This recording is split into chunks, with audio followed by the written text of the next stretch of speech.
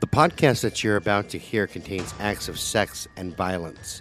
The hosts do not claim to be experts on the subjects that they present. Listener discretion is advised. All right, boys and girls, welcome back to the Friday edition of Brutal Nation. Part 2 about Jerome Brudos. Jerry, that's what we know him here as. That's right, the Big J. I'm your host, the illustrious Scott Alexander. God, my nipples are so hard. I actually called my friend Craig today on the phone. Well, I'll introduce you, then I'll tell the story. Right across from me is the one, the only, Tammy Underwood. Say hi, Tam. Hi, everybody. And my nipples are always hard. So I had a question for my buddy Craig. I like how you just fly over what I just said, but okay. Because I think about your mom's nipples only. I said my nipples are always hard. I want your mom's. Anyway, and so he answers. He goes, hello, because he knows me. He knows it's me. And the first words out of my mouth is, you make my nipples so hard. And he goes, I've got a trainee in the truck. And he had you on speakerphone? And I was on speaker. I went, that's even better, sexy. You say, that's why Tammy doesn't put me on speakerphone at all. Well, I didn't even know I was on speakerphone at this point, right? So him and I are talking back and forth. I go, so how's your trainee? I mean, is he okay or is he like a dipshit? And then I hear this laughing. He's all, you're on the speakerphone, dude.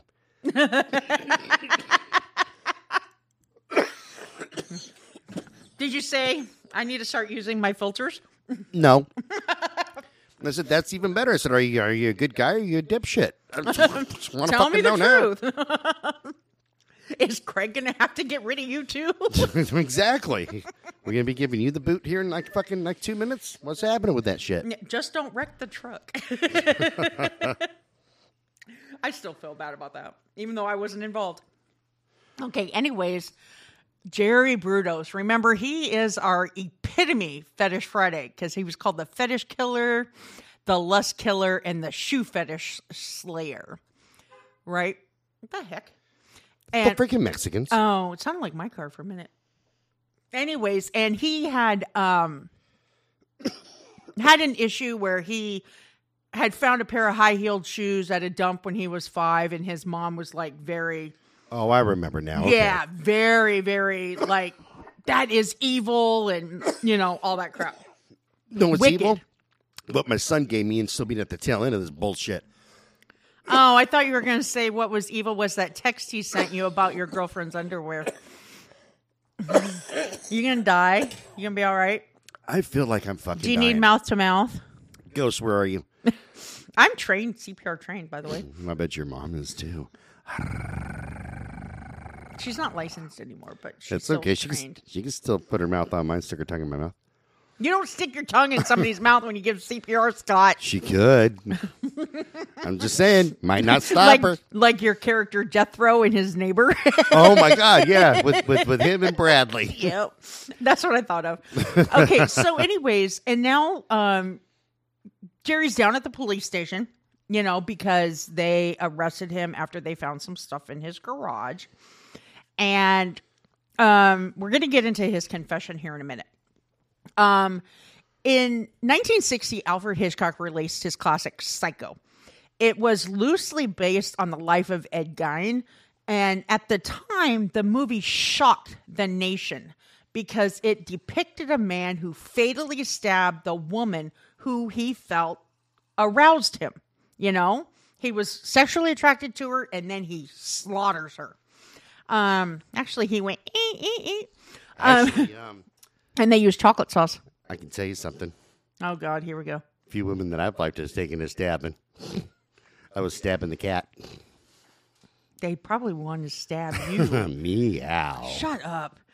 He was, in essence, killing the part of himself that he deemed to be unacceptable. Because we all know Ed Gein thought sex was dirty because of what his mother taught him. So the character's multiple personality disorder with a cross-gendered manifestation was something audiences found to be very disturbing. Because nobody had ever heard of anything like that until Alfred Hitchcock brought it to life. I'm trans-slender. Explain. Well, I'm fat, but, I self-identify as a skinny guy. I'm trans-slender. No, you know what? I have been almost 500 pounds and still didn't think I was that big. Isn't it weird? That's a half 1,000 pounds. I'm just That's saying. quarter of a ton, dude. Jesus Christ, man. Yeah, that was a bad time in my life. You don't just get out of bed. They need a forklift and a crane for Dude, your you've ass. seen my pictures from back then. That was nuts. I did? Yeah, you go, who's the dude?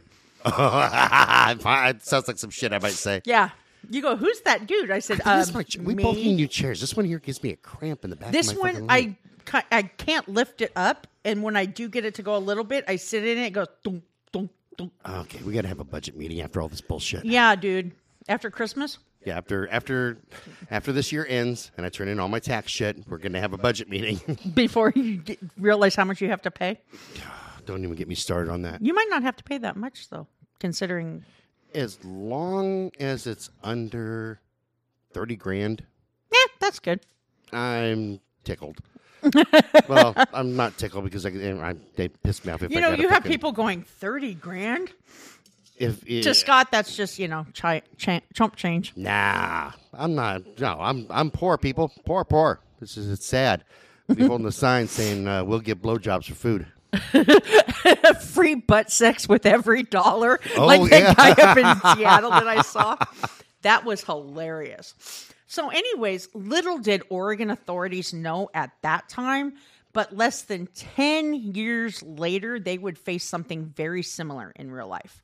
However, the difference between the character from Psycho and Jerry was that Brudos didn't have the excuse of mental illness on his side. He just like killing people. Dude, he was a bizarre motherfucker. So as detectives listened to Brudos provide details while he was admitting to his crimes, it was clear to them that he found tremendous enjoyment out of what he was telling them. He described the fetish he had for women's undergarments, the bras and panties, I got a fetish for your mom's undergarments, and shoes with so I can relate. an unexplainable desire. Oh yes. It was as if passion for the fetish would somehow be contagious and he'd find a way to infect the detectives who were sitting in front of him. I'm already Like, infected. he appeared to get increasingly excited as he described for them the things that satisfied his extreme desires around his fetish.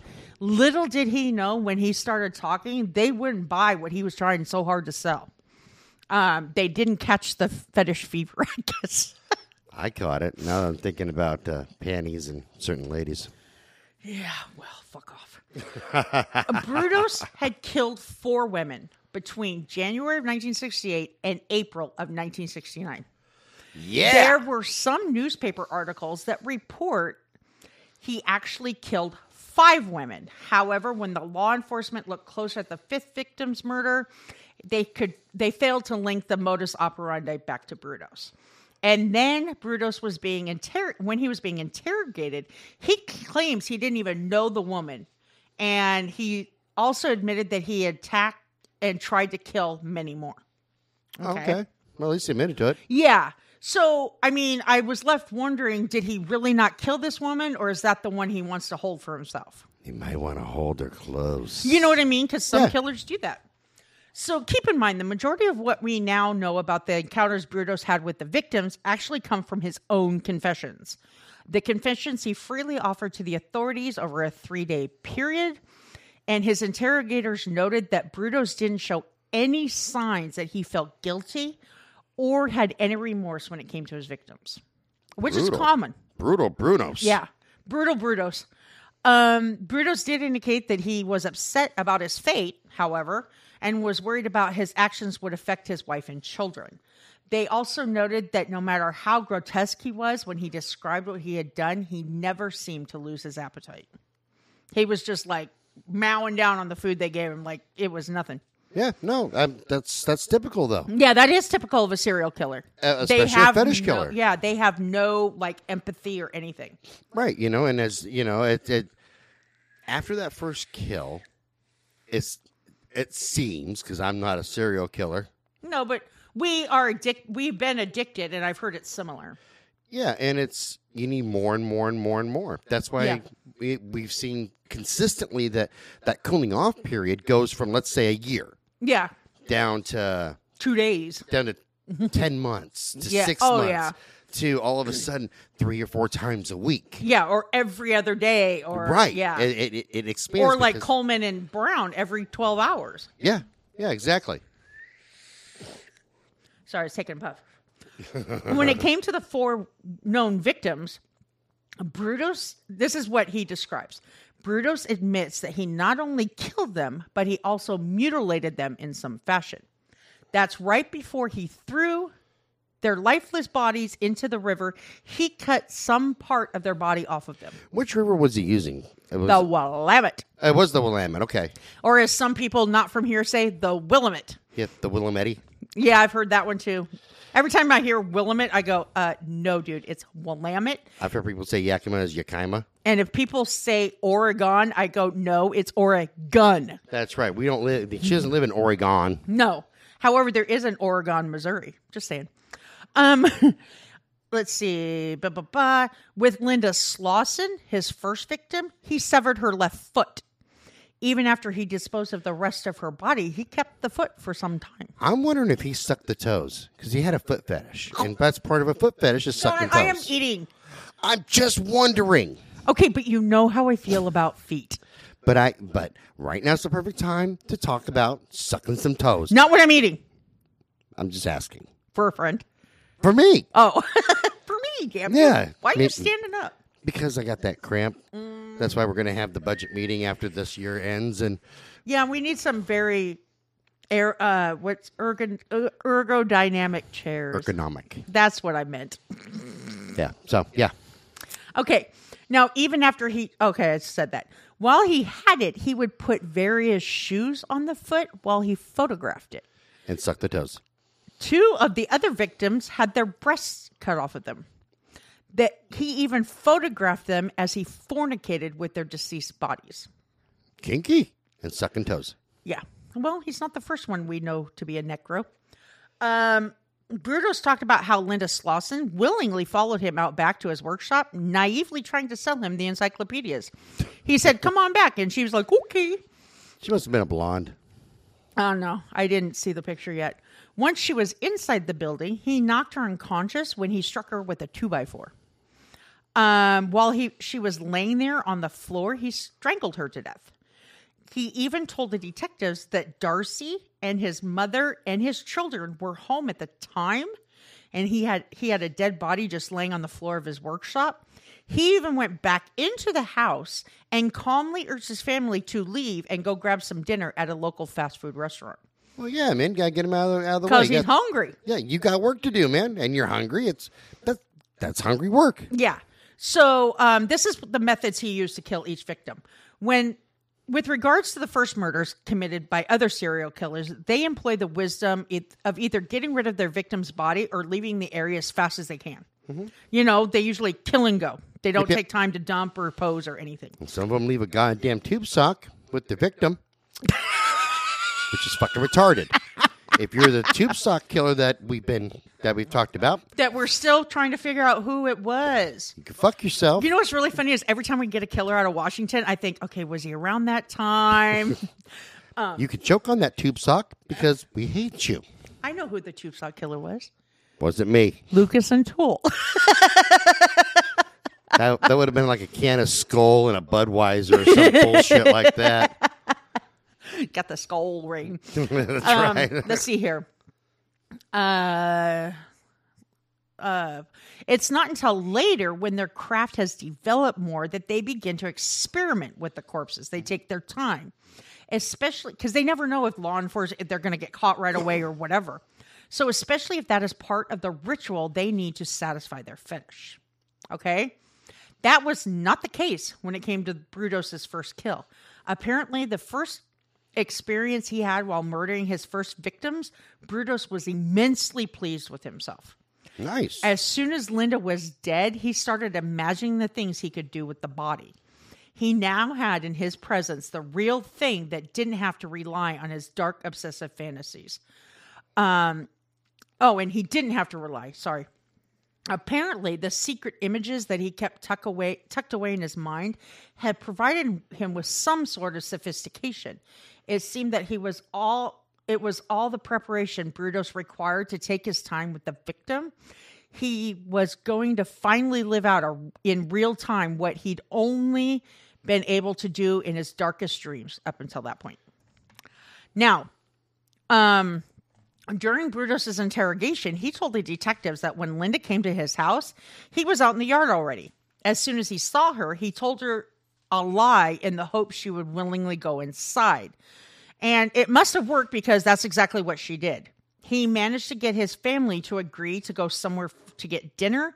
And then actually, after he convinced the family to leave, a friend of his unexpectedly showed up. And he claims it took a bit of convincing, but he finally got his friend to leave. Once Brutos was finally alone with Linda's dead body, and he took no time getting her clothes off of her. According to reports, he could recall in great detail, every detail, especially when it came to her underwear. He appeared as if he enjoyed the fact that the panties she had on were red. Brutos then redressed her with clothing from the collection he had, and he sadly realized that there was no way for him to keep her in his workshop without being discovered, so he decided he would take off her left foot using a hacksaw. Once the foot was removed, he put it in his freezer, then drove the body down to the Willamette River. He wanted to make sure that her body wouldn't be found, so he knew he had to weigh it down with something quite heavy. And before he simply threw her over the edge of the bridge, he secured it to a car engine. With Linda's entire body no longer in his possession, he returned home to enjoy the part of her he was still able to keep. It was a physical reminder of his first real kill. And how much you loved sucking toes. A trophy he could take out, admire, and play with at his leisure. Since he had a plethora of high-heeled shoes in his collection, he took each pair out and slipped them on the foot to try them on. Once he had a pair on that he liked, he'd take a picture. Ugh. That's just so gross to me. Brutos did this every chance he could for as long as he could. However, the foot eventually began to deteriorate, obviously. When it was no longer in a pleasurable condition to play with, he nonchalantly fastened a weight to it and merely tossed it over the river like he had done her body. Probably as he was driving by. Let's see here. He told the detectives that he remembered Linda also had what looked like a class ring on her finger. The thing that bothered the detectives, the more Brutos talked about the murder, was the way it seemed like the more time he spent describing every gruesome detail, the more arrogance he displayed. To them, it was almost as if the women he took pleasure in killing and mutilating were merely objects. Objects that he had a right to possess, and these women were objects that existed so that he could get pleasure from them. Which... Wait a minute. Women aren't? Objects of pleasure? That they're just here to... Okay. Apparently No, I'm wrong. You Fine. cannot possess us. You can... What's the word I'm looking for? Get pleasure from us upon consent. Consenting with your mom. That is not going to happen. I got a case of lube coming. Shut up, Scott Alexander. So will we Scott, pretty I soon. will whip out all 4 names. Yeah. Okay. Yeah. It better be on your doorstep next week. Shut up. Oh, wait. I already said that. The fact that these women had lives that they were living and that they could have continued to live didn't even matter to him. The only thing that mattered to this man was whatever pleasure he could have. As with other serial killers, the pleasure he obtained from that first kill only lasted for so long. After it dissipated, he had to keep acquiring new victims in order to renew that pleasure. Since it had been over a year since Linda had been murdered and thrown into the river, the detectives realized they may never find her remains. With this realization, because we have to remember, doesn't the Willamette lead into the Columbia that leads to the ocean? Yep. That's what I thought. Let's see. With this realization, they began to press Brutos to give them every detail he could about his next victim. Jan Whitney. Chances were, since she had only been missing for approximately 6 months, they might be able to recover her remains. Exactly as the authorities had predicted, Jan Whitney's car had broken down on the side of the road because she's the one he found at Albany rest stop. Remember that Albany rest stop that we know so well? Right. The only one. Yeah. No, I know that one because I've been there many a time. Yeah, me too. I've only been there once, actually. Many a. I've driven by many times, but I don't like Your rest battery's stop. fucked up? No, I have more in my pocket. Oh, do you have my batteries so I can give you your shitty ones back? I'm putting your batteries in my thing right now. Hold that thought. Why do you call my batteries shitty? They work. They don't fit right in mine. Oh, that's odd. They're the same size. Shut up, Scott. They might look like the same size, but apparently my hole's tighter. Fucking sick fucker. That's not what he said. What happened between me and that big biker is our business. And we didn't even need lube. My question is why did you feel the need to text me about it later? Text nothing. You got pictures. I know. I didn't want to tell people that. I walked funny for days. I know you did. Not like a clown funny, but funny. You're so stupid. Not funny as in ha-ha. Sling Blade, have you ever seen that? Probably, but I don't remember it. That's literally why I eat my buttermilk biscuits with mustard, because it tastes so much better. Let's see. Unfortunately for her, Brutus happened to be in the area and saw what was going on. According to him, when he encountered Jan, 2 other men that he described as hippies were with her. That didn't keep him from stopping anyhow. As far as he was concerned, the sight of Jan was an opportunity for him to get the same pleasure he had experienced after killing Linda. Okay? Brutus planned to get as much enjoyment out of this opportunity as he could, so he played it out. Apparently, the 2 men had gotten a ride with Jan, but when the car broke down, they weren't willing to help her fix it. Because they're filthy hippies, man. They probably didn't know how. Ask Eric Cartman about them. From South Park. There's a whole episode about filthy hippies. I don't remember that episode. I remember you must respect my authority. Yeah, everybody knows that. As he's riding around on his little Hot Wheel. I like when he was dressed up like Beth from Dog the Bounty Hunter with big boobs and everything. I love Cartman, actually. There's one episode where they need to buy something off the internet, and Cartman goes, "Oh, you need a credit card number? Let's take my mom's American Express." And he rattles off the number with the expiration and the code and everything. And Stan's looking at him. He goes, "What? That's not working? You need a Visa?" "I got that too." And my son goes, "That is you, Mom." I'm like, "Yeah, I know." Let's see. Brutus decided the best opportunity he had to get Jan in the vehicle with him was to also offer the men with her a ride. And candy. If you offer them candy, they get right into your van. That's another episode. Seriously. They accepted, and Brutus took the men where they needed to go and drop them off. With Jan in the car with him, he went back to his house. He told her he had to get some things, and he asked her to wait in the car. He told her that he had to run in and tell his wife what he was doing, and that he was just going to take the young girl back to her car and help her fix it. And Jan did as he asked. Brutus then told the detectives that he got out of the driver's seat, walked around the back of the car, and got in behind Jan in the back seat. That's the best place to be. Behind him. Shut up. Once he and was your mom's name's Jan. So I can relate. I can see exactly. Okay, yeah. And Oregon and Jan's and yeah. Are you done? And behind. My mom wasn't here in the 60s. But she's here now. I'm going to hit you. I'm going to send her back to Iowa. I swear to God I will.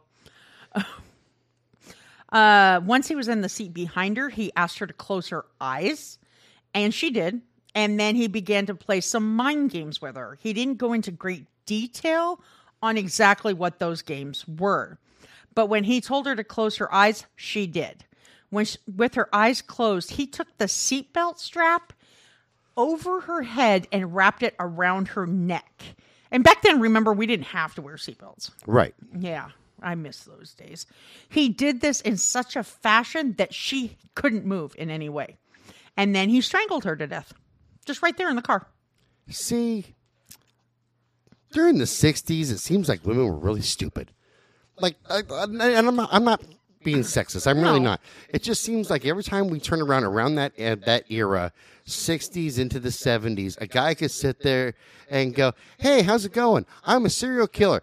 Want to come in my backyard with me?" But, okay. Well, they didn't even really have a term for serial killers back then. They called them sequential murders.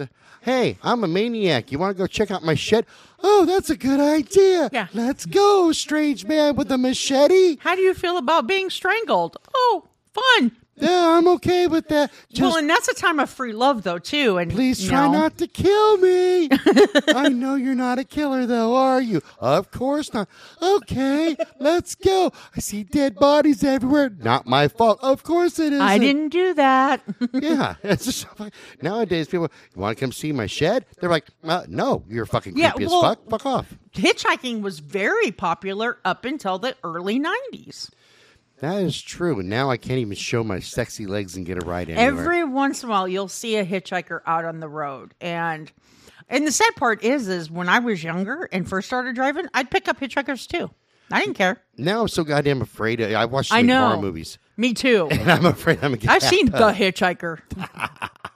Okay, go on with this guy because we got to wrap this up fairly quick. And, I know. You got to get to bed because you got to get up early in the morning. Yeah, because I'm going out of town tomorrow. Yeah. Let's see here. Once Jen was dead, Brutus got back in the front seat and had sex with her corpse. Oh, well, hey, it's recycling. Yeah. After he was finished getting his sexual gratification, he carried her body out back to his workshop. Inside, he took some of the clothes out of his collection and dressed her in them, and then took the pictures he needed to later remind him of what he had done. Brutus then decided he wanted to have sex with the body some more. And he did just that. Numerous times. Numerous. At least he's recycling. He's not just... Yeah, at least he didn't go out after he dumped them out in the wilderness and have sex with them like the Green River guy did. Yeah. And what they say Ted Bundy did. Yeah, so, he's keeping them right there. He's recycling them. I'm okay with that. You're weird.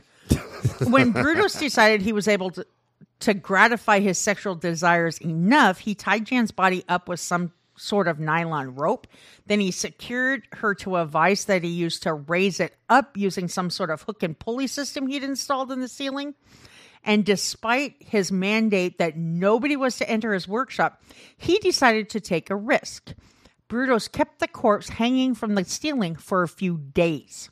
Oh, god damn. And check this out. Even though this was only the second person he had killed, he was beginning to get a little cocky. As a matter of fact, while Brutus still had Jan hanging up in his workshop, he and his family went away for a couple days.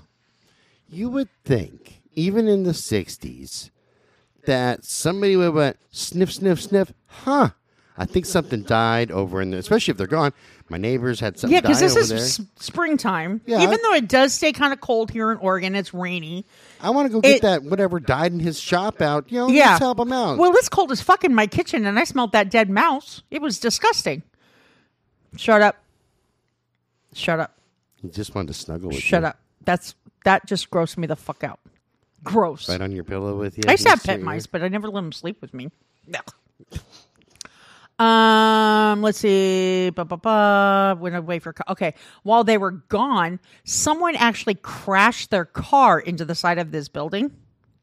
The crash was bad enough to leave a significant sized hole in the side of the workshop wall. Holy shit. And the hole was big enough that somebody just had to look through it and they would have been able to see the body inside. And nobody did. However, nobody bothered to peer through the hole. Not even the cops when they came out to investigate the accident. And not even smelling the dead smell. No.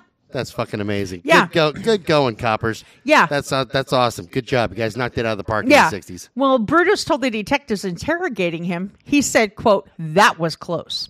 He made it sound as if he'd almost lost a game and not like he almost got caught with a dead body hanging in his workshop. When Brutus returned home with his family, he removed the body, and one would think that the smell of decomp would be permeating the air at that point.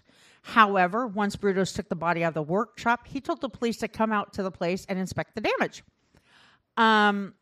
that was caused by the accident. Evidently, they didn't smell anything while they were there. The corpse wasn't even off the property. It was only wrapped in plastic sheet and hidden in a separate building not far away. Jesus Christ. Yeah. Once again, good job. Good job, Portland police, or maybe it was either Portland or like Lebanon area.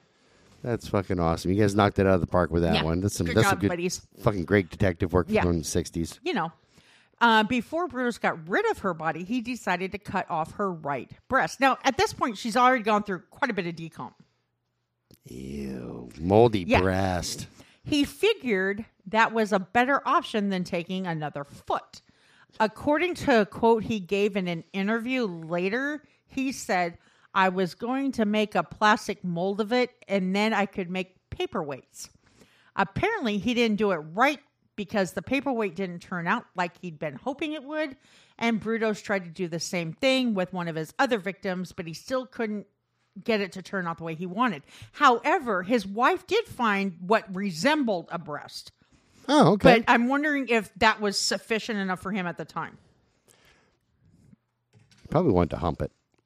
Oh, God, dude, you are so, like, titty fucker? Oh, Yeah, my God, probably, I can't yeah. believe I said that. You make two of them, they're bookends, they're paperweights.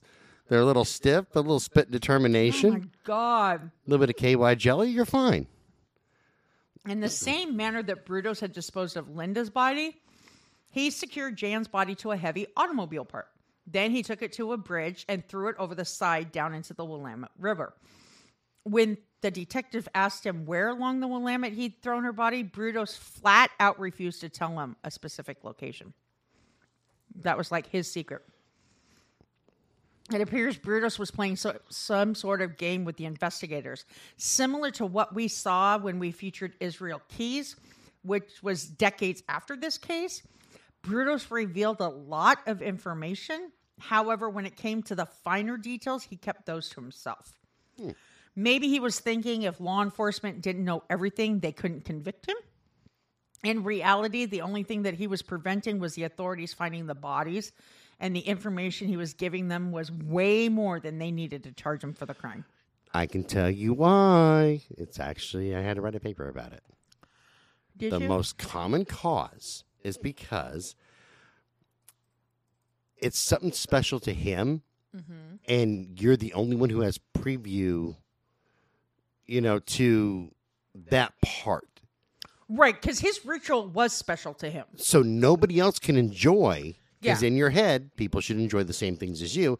No one else can enjoy that portion of what Okay. got you off. Oh, gotcha. Because then they might get excited too and share that that pleasure. Could, yeah. That's your private own little fantasy thingamajigger right there. I have a couple of those, but not in regards to killing people. It's about being fisted, isn't it? No, dude. With Hulk hands. Oh my God, no, that was you. Isn't that Ass Fisting Sunday for you? That was just this morning. Oh wow, you did it on a Wednesday. Proud of you. Yeah. I'm proud of you, Scott. You're venturing out there. I'm not stopped up anymore because I ate too much cheese. You make me want to go delete, delete, delete. Just the look on your face as soon as Dude, I I said almost that Tim was, Tebowed it here. was amazing. So when it comes to Karen Sprinker, his third victim, Brutus claims that he did in fact run into Karen Sprinker when she was on her way to meet up with her mother at Meyer and Frank. She was there, close, if not already in the department store, in fact. In fact, she had almost made it to the meeting point, he said. According to him, he attempted to abduct a different woman that day, but that opportunity was missed. She was quick as quick can be. Yeah. So he decided that he would settle for Karen, despite the fact he didn't really care for the shoes she had on at the time. What a heathen. Karen wearing nasty ass I know, shoes. how dare she not wear appropriate shoes? Oh, some people's kids. Yeah. To get Karen to cooperate, Brutus actually pulled a gun on her and forced her to get in his vehicle. Okay, remember when he tried that with the chick in the garage and she fought the shit out of him? Uh-huh. She beat that. I mean, she bit that mother. I would have too. Brutus took Karen to his house and raped her while she was still alive. One of the first ones. Yeah, I was going to say, yeah, she was still alive. Yeah. Fuck. I mean, she was warm. After that, he made her put on clothes that he had picked out so she could pose for his sadistic photos. When he was done with this part of his sick ritual, he decided he would simply kill her. However, instead of strangling her like he did his other victims, he hung Karen by her neck from the hook he had rigged in his workshop. You know, it's pretty easy to keep a body warm. You'd be amazing what you can do with 10 pounds of oatmeal. How would that work? Warm oatmeal. Oh, gotcha. I was thinking the, No, not just the the oats dry themselves. shit. No, once you put it in a pot and warm it up, put it in a sack, it stays warm a I long love time. oatmeal. Now you just ruined it for me. You're welcome. Mm-hmm. So do mice. But go ahead. Once Karen was dead, Brudos continued to violate her corpse in the same way he did his other two victims. The body part he chose to remove from her was both of her breasts. And that's when he placed the oversized long line bra on her body. Remember they found that bra in the paper towels? Yeah. And in order to keep the blood from getting all over his car while he transported her body to the dump site and to make sure she filled out the bra more, Brudos stuffed it with paper towels. That makes sense. Okay, yeah. Yeah. Which is what the detectives were, theorizing back Right. then. I'm on board with that one. Yeah. So Linda Salee, Brudos used a different ruse to abduct Linda. This time he flashed fake police credentials at her and said that he was going to arrest her for shoplifting if she didn't go with him. Once he had her in his workshop, Brudos tied her up and left her there while he went into the house and had dinner with his family. Yeah. Dude, he didn't even give a fuck. He had some chick tied up out in the workshop and he's like, you know what? Time to eat, bitch. Which, we've learned that he doesn't lose his appetite. And he's a big guy. Well, in his defense, maybe his wife made an awesome lasagna. Could have been lasagna I love night. lasagna. Or meatloaf night. And he's like, My it's dad. It's meatloaf night. My dad, every time we went to the hospital, that's all he would eat was the meatloaf. Yeah, man. Hey, good meatloaf is a good fucking meatloaf. Man. Yeah. Linda waited there for Brudos to return and didn't even make an effort to try to get out of her bindings. The only time Linda put up a struggle was when he wrapped a strap around her neck and attempted to strangle her to death. For some reason, I thought you were going to say a strap on. No, I don't know why. Because your mind is there. As she was dying, Brudos raped her. While she was dying. Not after she was dead, He was in the process of killing her when he raped her. After he'd achieved sexual gratification and she had died, he stuck wires. Remember they found the holes on both sides of her rib cage? Oh, yeah. Yeah. He stuck wires into each side of her rib cage. And then he did this in an effort to, quote, make her dance by using an electrical current. Because remember, there were burns along it. Yeah. According to him, this process didn't work out the way he had thought it would. And he wasn't satisfied with the result. Could you imagine?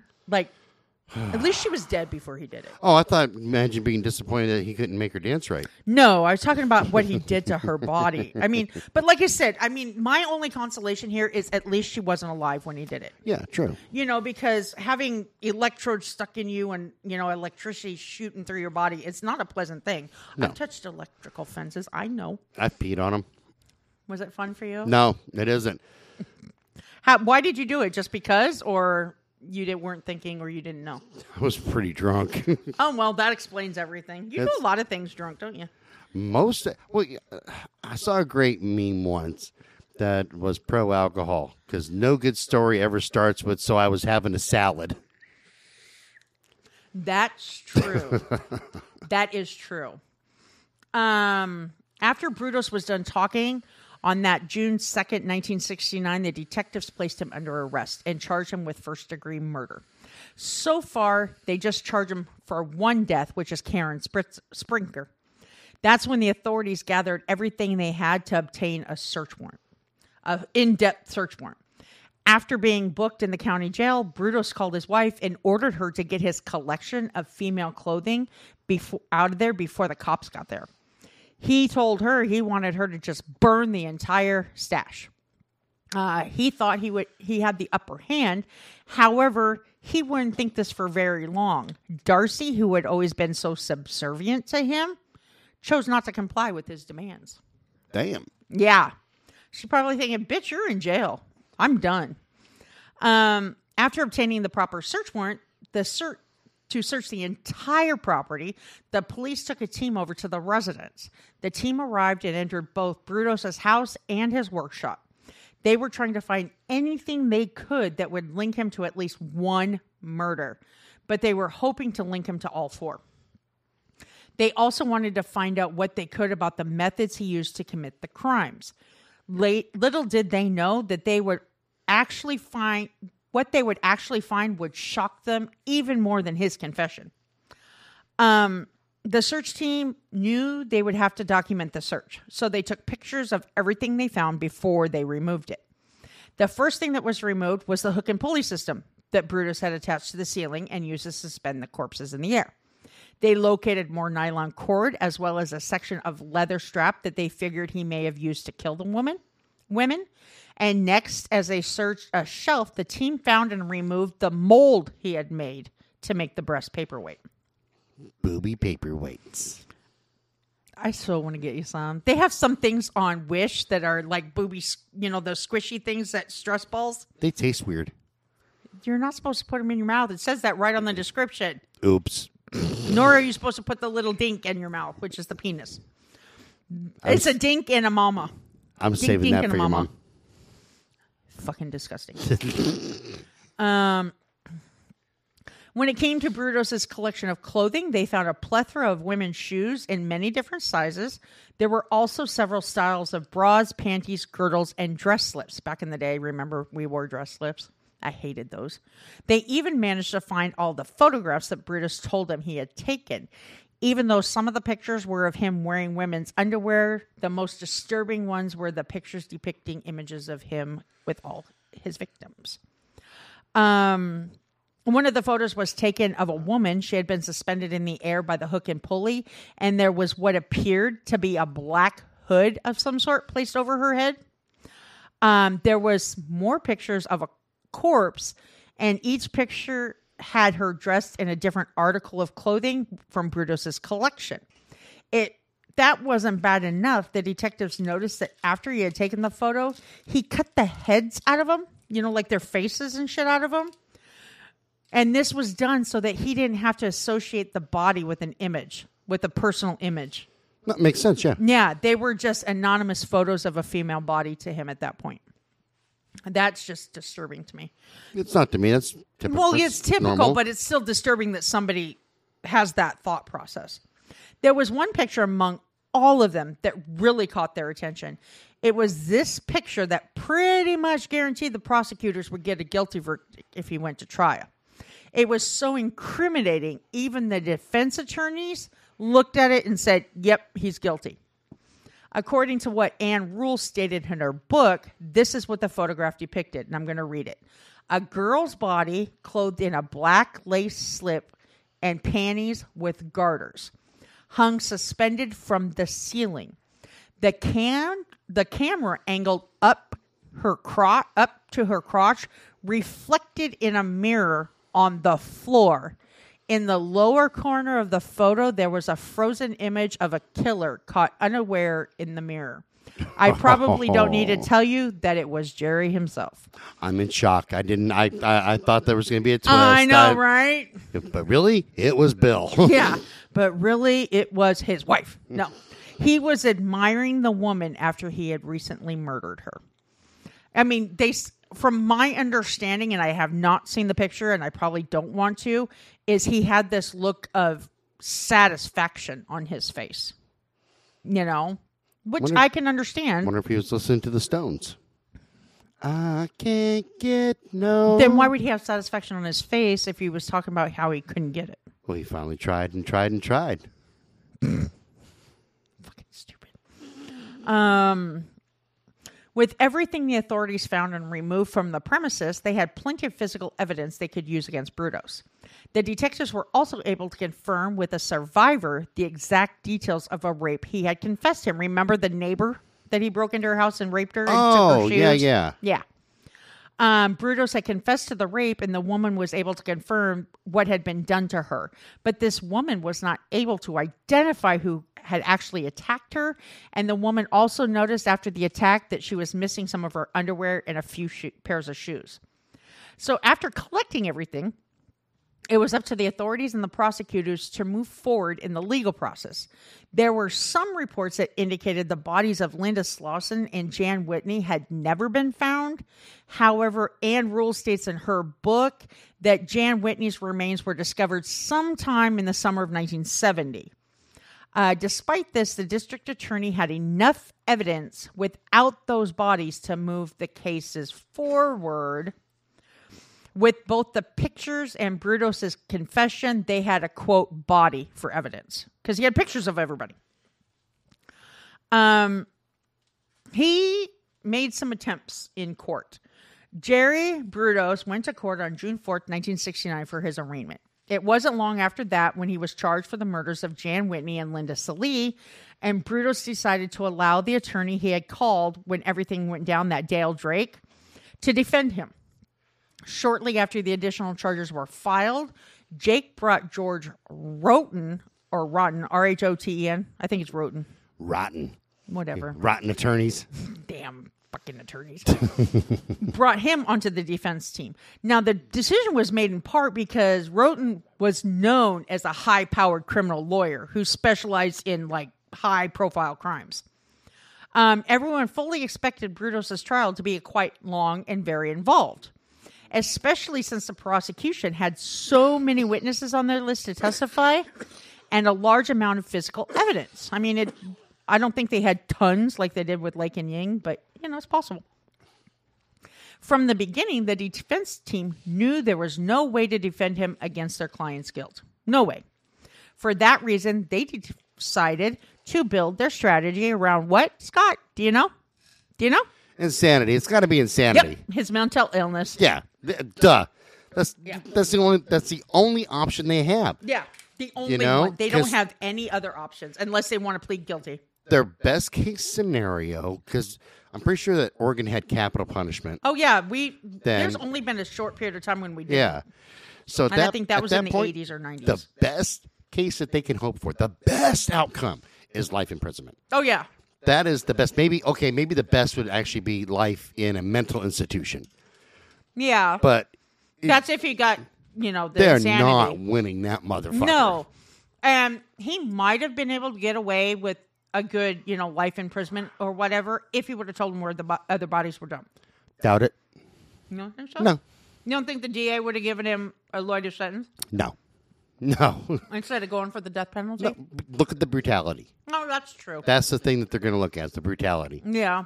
Because, that came up in the Casey Anthony case. Remember, the DA decided he wouldn't go anything less than first-degree murder instead of putting second-degree murder in there as well. Mm-hmm. And I think, and the jurors said that if they would have had the option of second-degree murder or manslaughter, they would have found her guilty. Oh, yeah. But they didn't think she was guilty of first-degree murder. Whatever. I think she was, but no. Okay. I know, right? Don't give your child Xanax. No shit, man. Benadryl. That's better than Xanax, right? That's right. Nanny Zanny.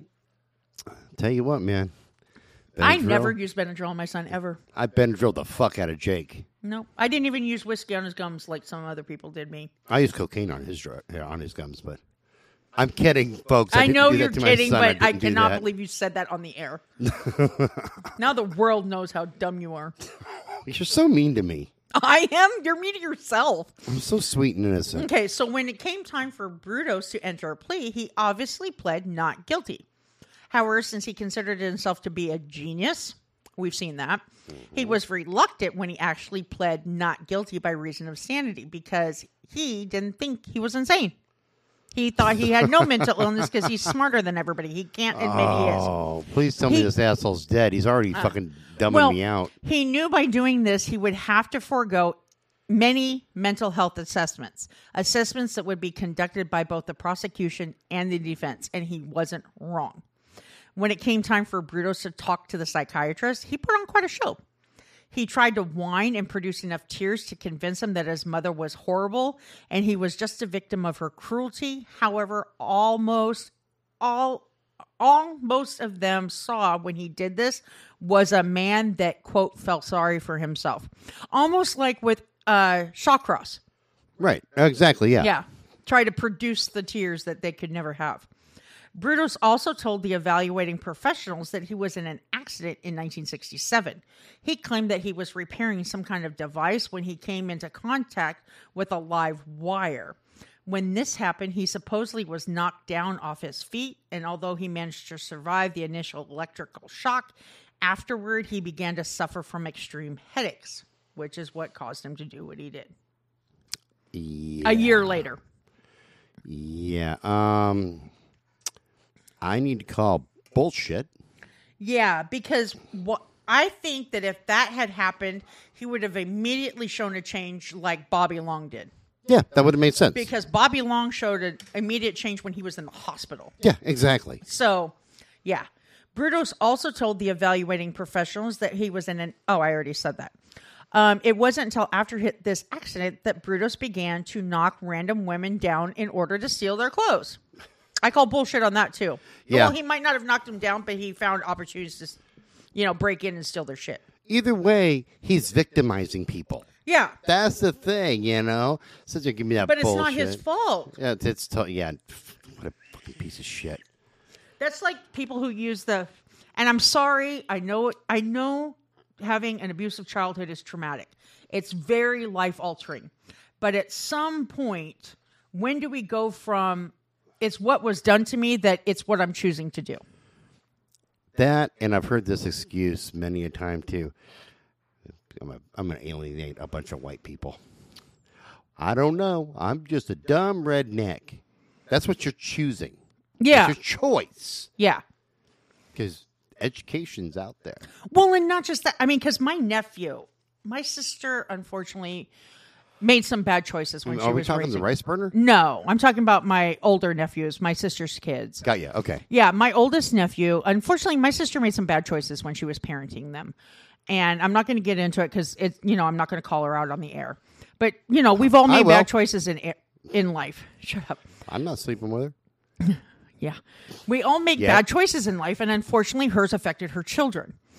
And my oldest nephew, my youngest nephew on my sister's side has Down syndrome. So it's like they aren't affected the way you and I are usually. Right. Because they have this belief that, no matter what's happening to them, it's not bad. Right. I will say this about, because like when I was in high school, we've talked about this before. I volunteered with a thing called the Interdependence Club, which you go up to camp once a year, and most people have obvious disabilities, and other people aren't disabled. Like me, I'm not disabled. Down syndrome people are some of the best, happiest people. They are all the time. Yeah. But don't piss them off.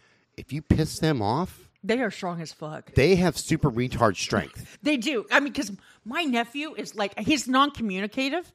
Because, he tries to talk, but you don't understand a word he's saying. Right. And he is like, he will get up in front of the TV when his adopted parents are watching like their televangelist shows. And he's like up there preaching. And he grabs his Bible and he's just up there preaching.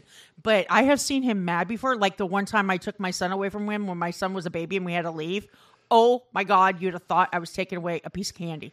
Dude, I have seen people who... I saw this one guy who was mentally retarded, had Downs, and this dude kept picking on him. This was in high school, man. And I knew what was going to go down. Mm-hmm. And this kid had just had enough. And this dude was a big dude. Mm-hmm. Retard boy wasn't very big. Down syndrome kid. I was just saying, I hate that R word. He beat this guy... like he was an old rug. Like he was a rag doll. He was. He kept on saying, leave me alone. I don't want to fight. And the guy's, oh, fuck you, retard, and pushing him and stuff like that. Finally, he just, it was like Enter the Dragon, man. And he just beat like Hulk smash? Yeah. And he was part of the Interdependence Club, too. So I went over to him. I think his name is Mike. Mikey. And Mikey, okay, yes, I'm going to kill the motherfucker. And I'm like, God damn, no, come on. You got to calm down. I'm looking at this dude going, dude, get the fuck out of here. You need to go. Yeah, you need to walk the fuck away. Because if I'm not between you two, this guy's going to kill you. He's going to murder you. And guess what? He's going to get acquitted. Yeah. So. Yeah, because you brought it on your motherfucking self. Yeah. I've never seen strength like that before in my life. Oh, they are. I mean, just. Yeah. He just released the fucking beast. He's the Kraken. Release the Like, Kraken. I'm not sure. The first cut, the first thing he did was slug this kid right in the fucking nose. Oh, no. And I literally watched this. Okay, so Mike stood maybe 5'8", 5'9", small guy. Okay. This other dude's like 6'2", 6'3", Oh, shit. and big. Like, you could tell this dude Was built. like, he spent a lot of time in the gym. That first Like a hit, brick house? I saw this motherfucker's nose just flatten. Holy fuck. Yeah. Before I can get there, man. So did the Down syndrome boy get in any trouble? Yeah, we all went to the counselor's office. I'm explaining to the principal and everything like that. And his counselor, this is what happened, man. And dude was picking on him and shit like that. And the kid told him, leave me alone. Kept saying, leave me alone. But that other kid was spitting teeth. I'm not kidding you. He lost some fucking teeth. Beat the fuck. See, I would have liked to see that because I cannot stand when somebody picks on those with developmental or physical disabilities. I got to tell you one of the funniest things in the world. Okay. So with the Interdependence Club, I became a counselor for 1 year. Okay. And there was one guy that was always in, because they separate you out in groups. It was always in my group. His name was Timmy. And I Like from South Park. it was amazing. This was before South Park, so it was amazing. And my retards, I would look at him and go, okay, come on, retards. I But know, nope, you know I hate that word. nobody else could call them retards. Like, okay, hey, those are your retards. You can't call us retards. What's Scotty's retards? So Timmy had a girlfriend. I can't remember what her name was, but that. You told me the story, but go ahead. So finally, I looked at him and, hey, man, you and her aren't together? Let's just call her Tina, because I can't remember her name. Yeah. No, she's retarded. I'm like, oh, really? Scotty, I know that I got Down syndrome, and I'm retarded, but she's retarded all the fucking time. That's pretty bad when a retard's calling you a retard, man. She's always retarded. That is so sad. That was the funniest shit I've ever freaking heard in my That goddamn is kind life. of funny, but it's like so sad. No, because I remember when some guy, an adult at the park, called my nephew retarded. He goes, I don't want that retard near my kid. And I looked at him like, what the fuck did you say? And I had two yeah. people holding me back while two guys went and beat the shit out of him. Yeah, I would have beat him. Yeah. Definitely. Yeah. But no, it was fun when I got to do it, because there's different kinds of obstacle courses that you got to do. And the thing is you have to all do it as a group. Mm-hmm. So there's like even climbing exercises. You got people in wheelchairs that you got to get them up there. I've carried many people on my back while climbing. Oh, yeah. Many. No, I volunteered with Special Olympics when I was in high school, and it was some of the best times I've ever had. Oh, hell yeah, man. I mean, because they get excited when they cross the finish line. They don't care what place they're in. Oh, exactly, man. And we had just a blast, man. Those were Scotty's retards. Well, see, and I agree. I don't agree with participation trophies. No. In real life. I mean, when it comes to mainstream. But when it comes to developmentally and specially disabled children, they need to know that they accomplished something. So if they cross that finish line, they deserve something. That's what I feel. I thought I was going to have to marry a retarded chick once. Didn't you? You and I never got married. What the fuck's wrong with you? Fuck you! Hold on. No, but I have the ring. I have that ring pop you gave me. So is my sister. Your baby mama. So during your week-long stay up there, there's a dance. Mm-hmm. And I'm just I'm hanging out. I'm kind of doing my thing, talking to my friends. And here's my friends going, hey, Gloria over here has been eyeing you, and she wants to dance with you. She was hella retarded. So I'm cool. I'm going to hit you. I go, okay, I'll give her a dance. I can't dance worth shit, but you know what? Neither can she. It fucking works, right? Yeah. You know, I can't do anything wrong. So we go for a little bit of a dance. Everything's good. And then she was stuck on me like fucking glue. It was like I was Velcro. She was stuck like glue. Oh, yes. You couldn't shake the bitch. And then she whispered, I love you, Scotty. Was she swinging from your nuts, Scotty? She was trying. Yeah. Like she was fucking in love. And I'm like, oh, that's really sweet. Thanks, Gloria. And I'm like, you got to keep me the fuck away from her. Because like she wants me to marry her or something. So every meeting that we would have, because there was like 4 different schools involved, she'd boom, like right next to me. That is so funny. I actually had to tell a girl I was seeing, you can't say that you're my girlfriend at this meeting. Why? Because there's a retarded chick there, Gloria, and she'll kill us both because she's in love with me. And I had been cheating on her, and you're my mistress. and the girl I was seeing at the time, Tiffany, laughed. His dad's like, I'd have laughed my ass off at you, too. But the chick I was seeing was fucking awesome. She whispered, I think you and Scotty make a great couple. Oh, my God, I'm going to kill this bitch. You know what? I'd have said the same things. You could fuck yourself. How about that? I would have. I would have so played into it. You just don't even know. Okay, so can we wrap this one up? Or you Yeah, still got no, more to I'm give? almost done. Give me a 'Cause minute. I want to take a shot. And it's my own fault. I start talking about Yeah, Timmy it and is. everything like that It because, is. she's retarded all the Okay, time. so then he raped that woman in her home. However, Brutus said he truly didn't want to rape her. He just couldn't help himself. He had no control over his actions.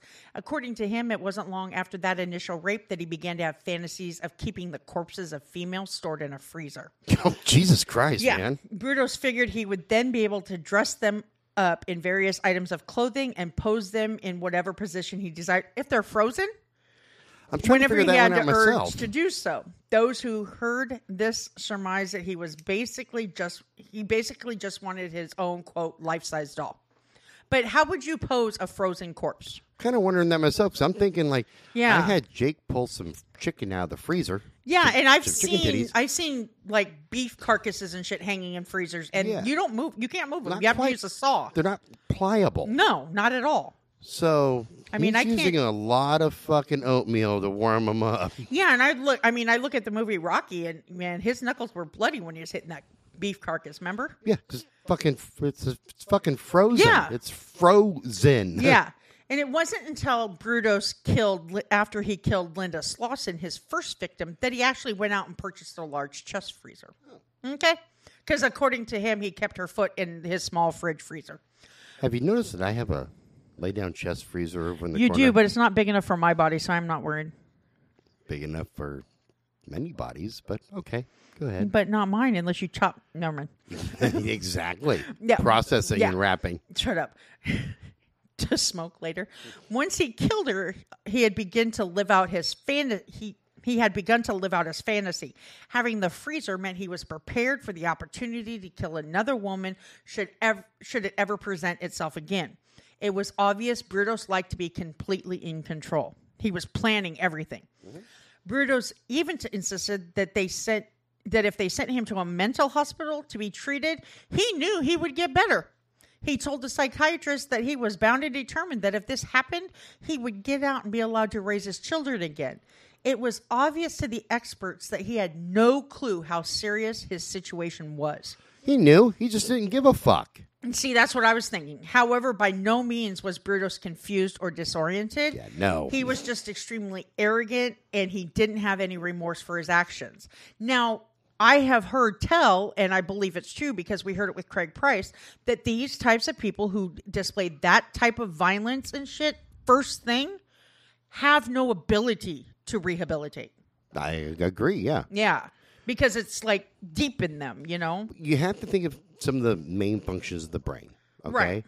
Like in your brain, we have portions that are responsible for empathy Correct. and sympathy. Right. And That's why if you're empathetic or you're not, they say a sociopath or a psychopath, if you yawn in front of them, they don't yawn back because they don't feel that empathy. yeah, that So, would make sense. yeah. So, for example, with all of our joking and things like Mm-hmm. that, a normal response, like if you were to fall out of these shitty chairs that we're going to replace next year. After you laughed your ass off, you'd see if I was okay. No, if I knew you were seriously hurt and like you broke your leg, Mm-hmm. yeah, I would be like, I'd be like, holy fuck, okay, let's get this taken care of, and Right. I would want to make you comfortable, as opposed to somebody who doesn't have that resource in their brain. Right. They're not gonna. You're gonna have to tell them, look, my leg's broken, motherfucker. Walk over here. Yeah. Look at Because my they'd be leg. looking at you like, why aren't you getting up? Yeah. Or, and you're like, I'm in pain. They're like, okay. whatever. Yeah, let's fucking figure that shit Slap out. some mud on it. No. That's what my dad used to do. Was fucking slap some mud on it, walk it off. Yeah. The conclusion after being assessed by seven professional psychiatrists was that Brutus clearly had a personality disorder. However, he was very aware of his actions, and he was fully aware that they were wrong, which means he was not criminally insane. However, they could, in good conscience, say he had an antisocial personality disorder and a paraphilic deviant nature. That's where they enjoy doing some kind of ritual torture. Okay. I didn't know if you remembered. Yep, that I remembered. Okay. So if Brutus was actually psychotic, not to be confused with psychopathic, he wouldn't be fully aware that what he had done to those women was illegal or wrong. He was absolutely a danger to society, and the experts did not feel that he could ever truly be rehabilitated. Ever. Can I tell you why I think he knew what he was doing was wrong? Tell me. He didn't share it with his friends.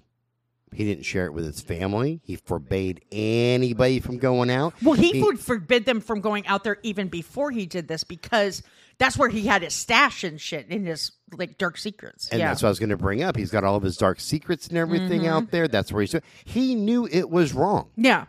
I don't buy it for a fucking minute that he didn't know that it was wrong or didn't have the capacity. No. He fucking knew. He would have been on the internet watching snuff porn if they had the internet back then. Like, totally. Oh, 100%. Yeah, he probably would have submitted videos of him having sex with corpses, He too. probably would have made snuff porn, honestly. He knew it was wrong. He made the choices that he made knowing what he was doing, yeah. Yeah. Right.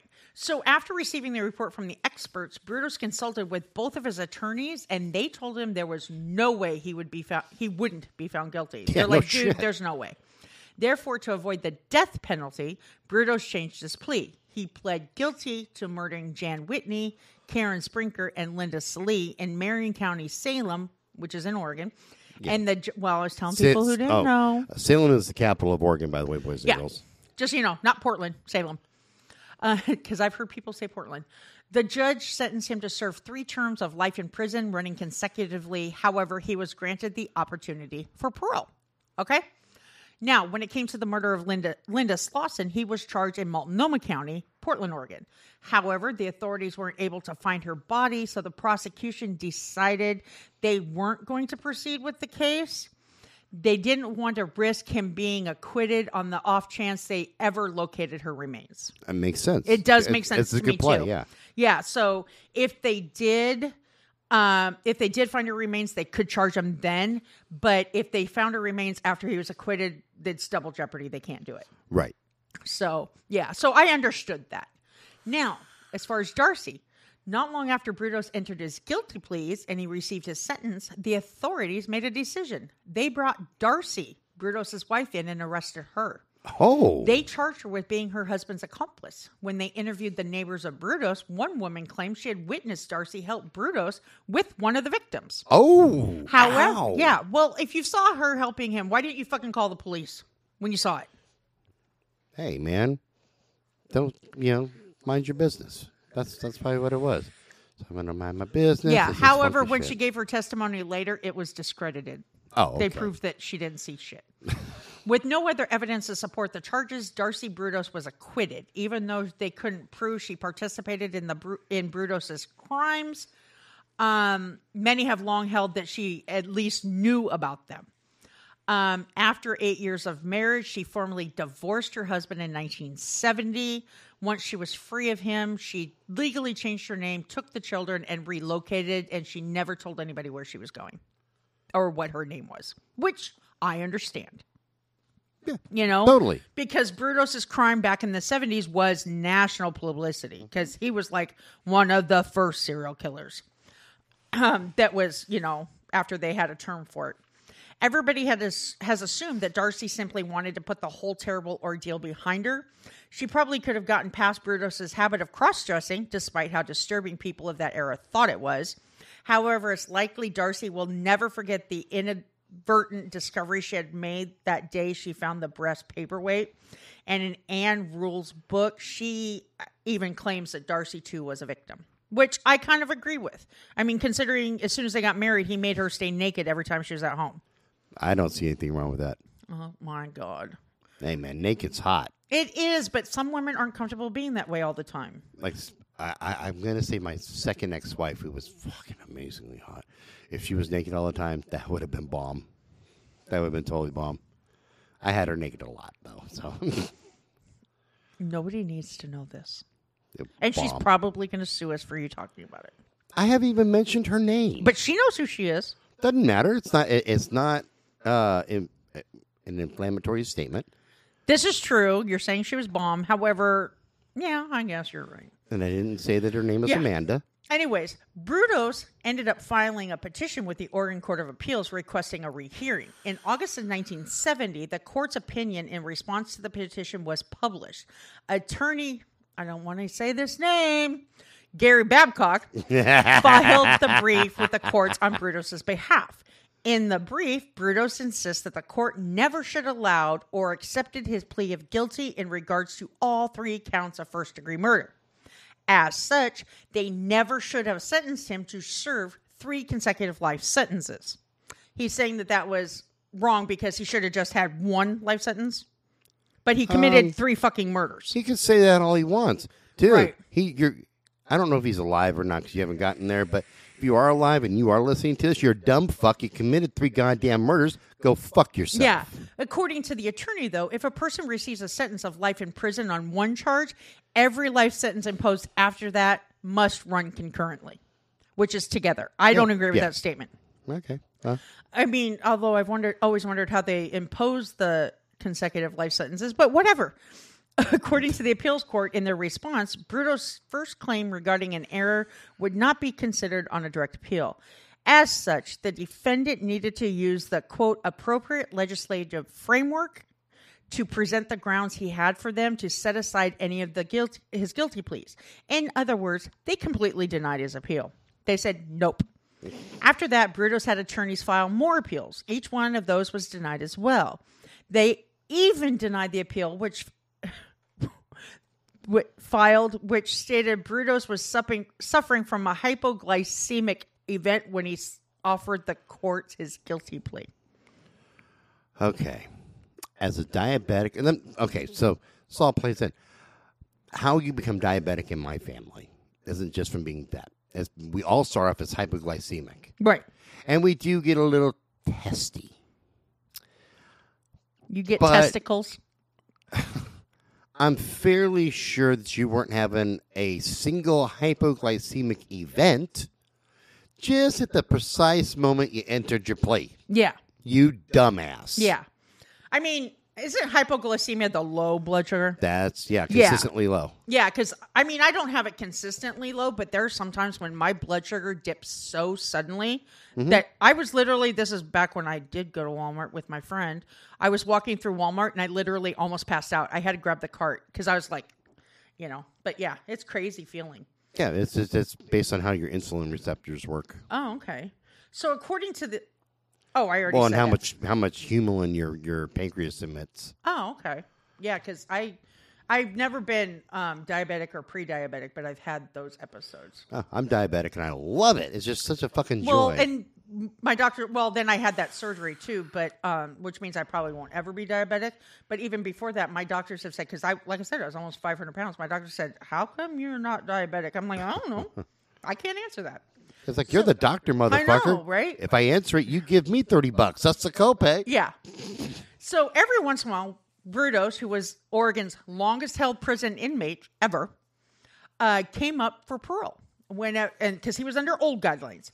Whenever a new parole hearing was set, the parole board would receive numerous letters from a lot of Oregon residents actually requesting that they never allow the man to leave prison. Agreed. Because every time he came up for parole, it was announced on the news. Good. And I remember that even up until recent times.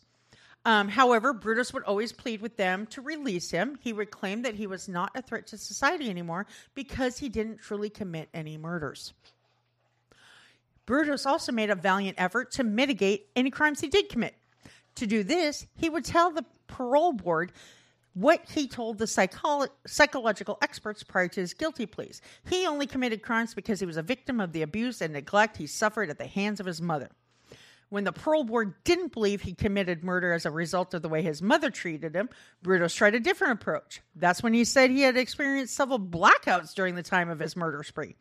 During the blackouts, he indicated that, quote, the world had seemed increasingly less real to him. Dude, he is just grasping at straws. No shit. Okay, here's the thing for our future serial killers. If you're gonna lie, And you're gonna lie. We can all agree Stick on to that. it. Stick to the same fucking lie. Yeah, If you don't jump change all your around- story if they don't believe you. Yeah, don't fucking change it. Stick to the same thing. Yeah. Because then, if you start jumping around, you sound and look stupid. Okay, and you're already dumb enough to get caught. Don't look more dumb. Yeah. Dumber. Yeah. When he was up for parole in 1995 and he went to the parole board, the board voted unanimously that Brutus be kept in prison for the remainder of his life. However, here's a catch. However, every 2 years, he still filed his petitions for parole.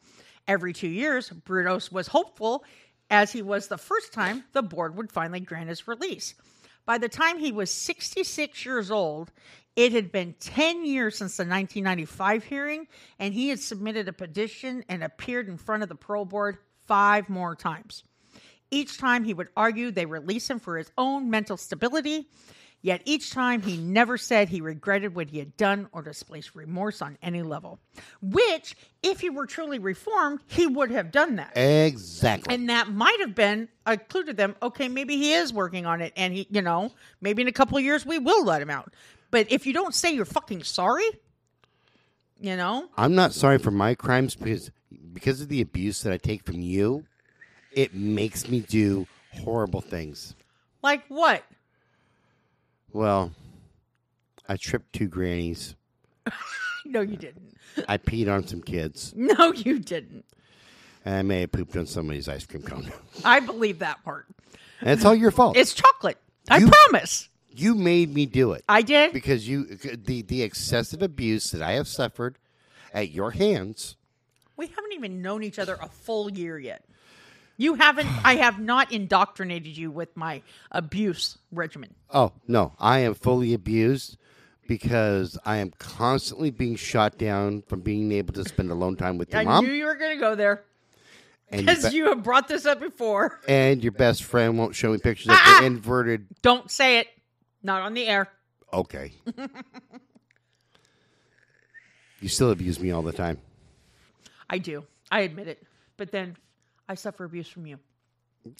There was an I'm an angel. Yeah, whatever. There was an article released by the Associated Press after one of Brutus's parole hearings, and it stated, quote, Brutus still refused Thursday to say why he killed, contending that he would be in danger if he did. He told board members that he was ready to join society, that in more than 30 years at Oregon State Penitentiary, he had availed himself of every possible rehabilitation program for sex offending murderers. The article then quoted Brutus when he said, quote, I think I've got a whole new personality. The reporter for the Oregonian responded to this article and to Brutus's claim that he won't kill again by saying, quote, but he won't say why. Yeah. Yeah. The Associated Press article also talked about a woman who had gone to the prison for a tour. At some point during the tour, she encountered Brutus and he took her hand into his. According to the newspaper report, the young woman felt as if something was off by the way he looked at her. She felt uneasy, so she jerked her hand out of his. And when she was talking to the reporter, she said the whole encounter, quote, chilled her. And the article ends by saying, quote, humans have an instinct and it's important to heed it.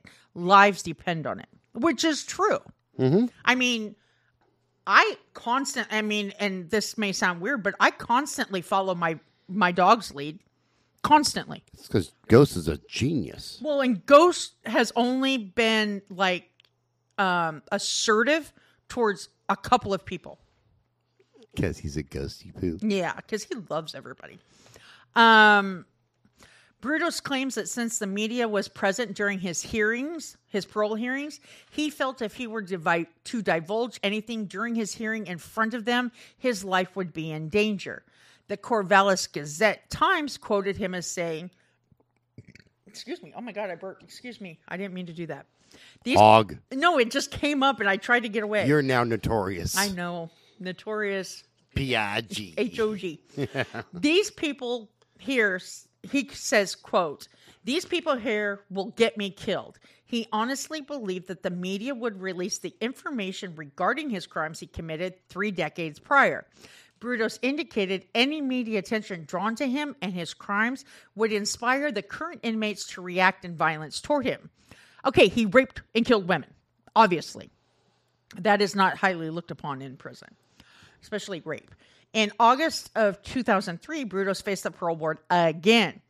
As they had done numerous times in the past, they again denied his petition for release. That time, they only interviewed him for 30 minutes before they said, nope, we're done. You're not getting any out of here. They said that it was not necessary to hold a full hearing. It's not necessary. Well, especially when they already said back in 1995, we're never going to grant your release. And given that he's got a history of not actually saying, hey, I have remorse for what I did. He has no remorse. Exactly. The parole board said at that time, quote, a man who could mutilate and murder 5 young women, because that's back when they thought he had still killed that 5th one, was not a likely candidate for responsible citizenship, especially since he did it all without ever alerting his wife to the devious acts he performed inside his home-based workshop. Correct. You know, he hid it from everybody. In Peter Vronsky's book, he claims that, quote, Brudos is considered a model inmate, denies his crimes, and walks around the prison unsupervised. Which, granted, after you've been there a while and you've displayed certain behaviors, you begin to have more freedoms. And there's a reason for that, because they got bigger fucking fish to fry. Yeah, they have other people that are slicing other people up in the yard. And I figured that out when I was on probation. So, because I was originally charged with a felony, and then they reduced it down to a class 4 misdemeanor. Right. And so I had to call my parole officer, my probation officer. Right. And so I call, and he calls me back, and he goes, look, here's the deal, man. I have a huge caseload. You've got no criminal background. You are honestly, Mr. Alexander, the least of my worries. Right. So, you don't need to call me. You don't need to check in with me. Don't get arrested. Yeah. As long as you don't have police contact or get arrested, you're fine. Yeah. He goes, if you have questions, you can call me, but basically he said, don't bother me. Yeah. You know? Exactly. Well, see, I was supposed to have 5 years of post-prison supervision, which is parole, which is stricter. And after a year and a half, my parole officer said, you know what? I'm done. No more fees. You're doing good. You know, just don't get in trouble. Yeah, because they have huge caseloads. Yeah. And I remember one time I got pulled over and was scared to death I'd go back to prison for it. And he goes, it was not, you didn't even get cited. You're fine. Yeah, you know, you got to figure prison guards and shit got bigger fish. They got bigger fish to fry. They're looking at other people going, okay, look, Bill over here is a piece of shit. Yeah, they have drug dealers on the side. He's getting into trouble. He wants to shank somebody. We need to watch him. Yeah. You know, Jerry over here, he's been in here for a while. He kind of knows what's going on. He kind of keeps to himself. He does what he's supposed to. Go do your fucking thing and just stay out of our way. Yeah, pretty much. I mean, I remember I was that way. I mean, I got away with a lot. A lot. Let's see here. At OSP, Brudos became somewhat of a whiz when it came to the computers when they got them, especially considering they weren't even around when he was arrested for his crimes. The prison also had a store, I don't know if they still do, where they sold items to the public. I know they did as late as 1998. So some of which had been made by the inmates. In that store, prison officials allowed Brudos to sell the leather keychains he had made and had his name engraved on them.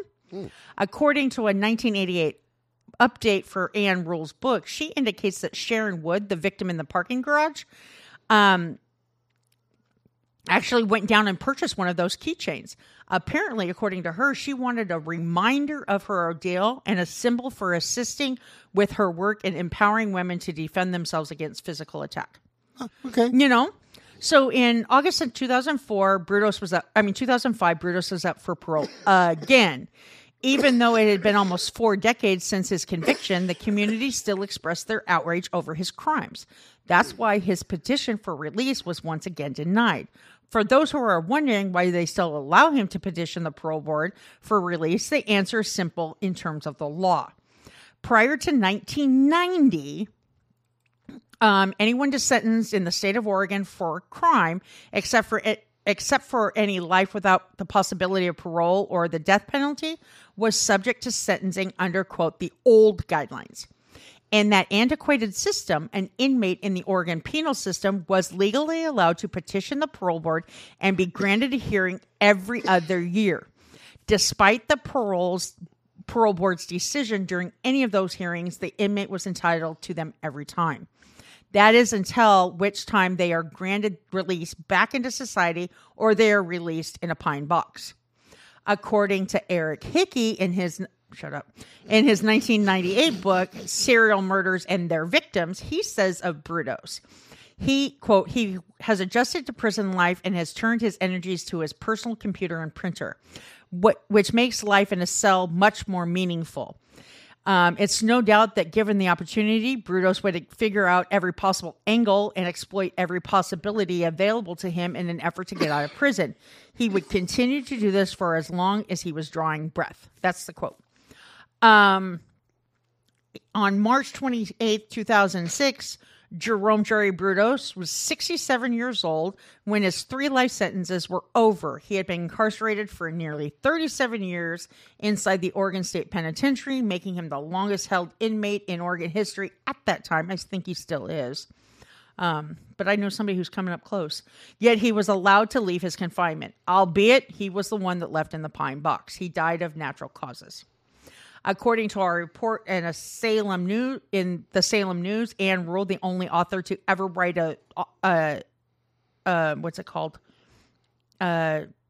authorized biography on him, made a prediction of sorts. Back when he pled guilty to murdering Jan Whitney, Karen Sprinker, and Linda Slee back in 1969, she actually said he would remain in prison for around 36 years. Oh, damn. Yeah. In the numerous times Brudos faced the parole board, he remained hopeful they would grant his release. Each time he claimed that his good behavior in prison meant that he should no longer be considered a danger to society. Yet at the same time, at each hearing, he never once displayed an ounce of remorse. However, each time he would offer a different excuse for his actions back in the 60s. Some included, 1, he had committed such sadistic crimes because his mom abused him. We covered that. He didn't commit the crimes. He was never guilty. Somebody else did it. And, quote, wasn't me. I know. And then another one was killing the women was a way for him to relieve the stress he had been feeling, which I believe. Okay. However, it's not an excuse for getting away with it. It isn't. But I don't even believe that, because he liked to cross-dress and he liked to dress up his victims as well. I don't think that was really a stress relief deal. No, I don't think so. I think it was sexual gratification. Yeah, that's sexual gratification. Yeah. So official reports stated that Brudos was found unresponsive in his cell on the morning of March 28th of 2006, I believe. Yeah. And he was declared dead at approximately 5:10 a.m., which that's around the time they wake up for chow is 5 a.m. Oh, okay. And between 4:30 and 5. Unofficial reports state that for the week prior to his death, Brudos was receiving treatment in the prison infirmary because he had been diagnosed with colon cancer. However, that was never confirmed, and I ended this by saying I can only hope the cancer was caused by unnatural reasons, if you catch my drift. Yeah. Unnatural reasons. Yeah.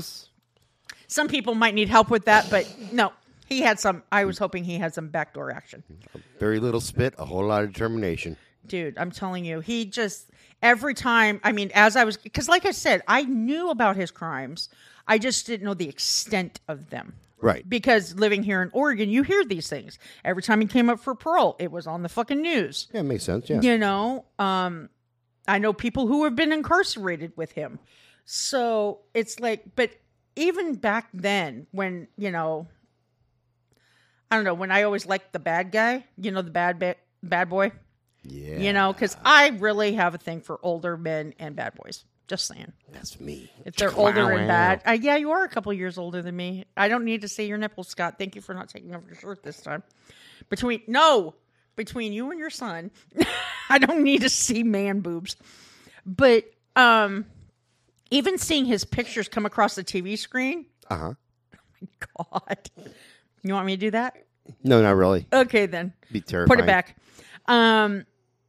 Even when I'd see pictures across a TV screen, and if you see his picture online, he just has this, I don't know, you get a vibe from it. You know what I mean? Like when I look at pictures of Caesar Barone, I mean, I don't see a smile. I see a man trying to smile or giving the appearance that he's smiling. You know, I can dig that because, like, seriously, even now when I look at pictures of Patrick Kearney, which I haven't gotten a new letter from him, but mail's been slow because holidays, which kind of makes me sad. I know. We got to get him a Christmas card. I was thinking the same thing. I need to send my PA out and get some Christmas cards. But yeah, I'll go out and get it. Don't worry. thank you. But I don't see a maniac. No. I see. Yeah, because when you I look see at his Patrick. pictures, I mean, you see that. I hate to say sparkle, but that's what it is. Yeah. Life in their eyes. Yeah, 100%. Yeah, because with Caesar Barone, you don't see that. You don't. When he smiled and his smile, I mean, he had big smiles, but it didn't reach his eyes. Then again, I'm biased You are. because he's my man crush. Mm-hmm. Like, seriously, if I jump the fence and become gay, it would be fucking Patrick Kearney. That would be the one to turn you. 100%. You'd give up pussy for him. Probably, yeah. Wow, that's No, I doubt it because I love vagina too much. So, have you thought about asking him for a picture? I'm going to the next Yeah. thing. I'm gonna say, hey man, can I get a picture of you? Yeah, because I sent you some of me. Can I get? Maybe he might send you one. You never know. I still want to get that interview with him because I want a know you picture do. of me and him Together. and I'm going to put it up on my wall. Yeah, I'll let you go to the first visit by yourself because you need that alone time with your man. Yes, I But after do. that, I'd like to meet him too. Just like honestly. today when we were talking about, I can't remember what we were talking about.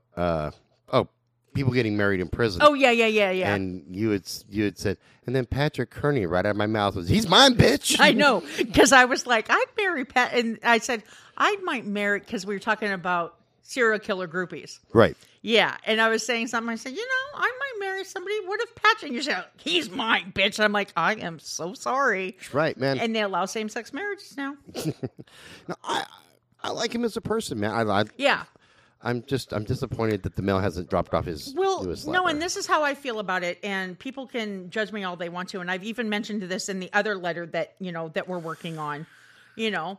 Is that despite what people have done in their past, that doesn't mean you can't get to know them or whatever. Right. Because we are. I mean, it's not like their past doesn't matter because your past shapes who you are now. Right. However, you can learn from your past and not continue that behavior, or you can be like, you know what, I'm going to learn from my past and continue it, only do better. Right. And there's a difference. I don't think with Patrick that, especially at this stage of his life, that the killing is something that's on his mind that he would ever do again. No, I don't either. And And that's- I think in his letters, there's a point where, because he's talked about stuff like that. I mean, not like that specifically, but things he has done in Right. there. I think there was a point in there, and I can discuss it with you off the air, where that turned. Yes, definitely. You've seen it too? You saw it too? Yeah. Okay. I'm pretty sure I know where you're talking about. Yeah. Yeah. Like I said, I see him just as a person. Yeah. Me too. He's a person that made a horrible mistake. And made some horrible choices, but I mean, I look at it this way too: is I made horrible choices. Would I want people to still judge me today? And I don't. Oh, I judge you. I know judge you like do. no I still one's- have. I mean, I even have people from my past that continue to judge me. Because to them, even though I haven't used meth or anything since December 18th of 1993, which is going on 28 years here in a couple days, I'm still just nothing but a worthless meth junkie. No, I just judge you because you won't let me and your mom hook up. What does that have to do with my past? I blame it on your past. The abuse I suffered as a child? Yes, exactly. The abuse I suffered as a child traumatized me enough that I do not want you to come near my mother. Just saying. No, you know what I mean? Because I don't like to be judged by my past because I have a bad past. Right. And you don't like to be judged by your past. It's So not that why horrible would we things. judge other people by their past? Exactly. And the law isn't, the law is black and white and life isn't. So, I agree. so I'm done. Fantastic. Now I can go to bed so I can go leave town tomorrow. Yeah, I got to finish scheduling our episodes for the rest of the week, but I'll do that before I head out. Groovy.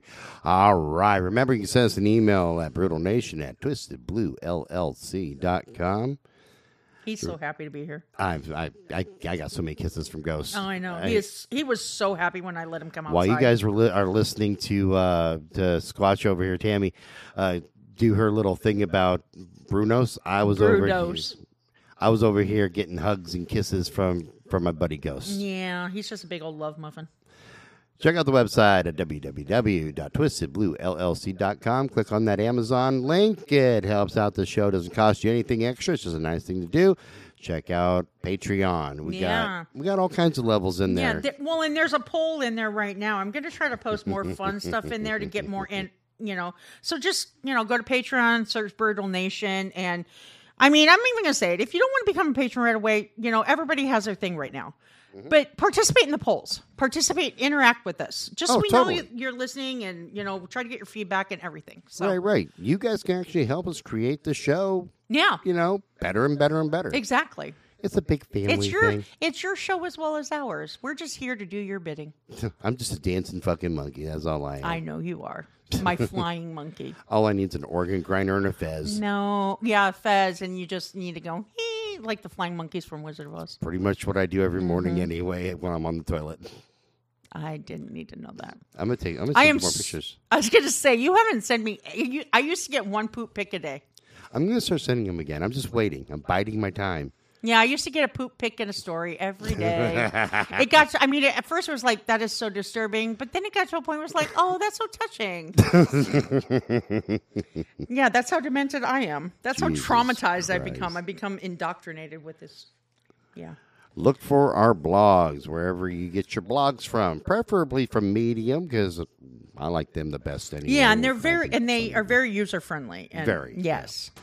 Like them a lot. All right, this show's copyrighted 2021 by Twisted Blue LLC. All rights reserved. We'll talk to you guys next week. Bye-bye. Bye, everybody.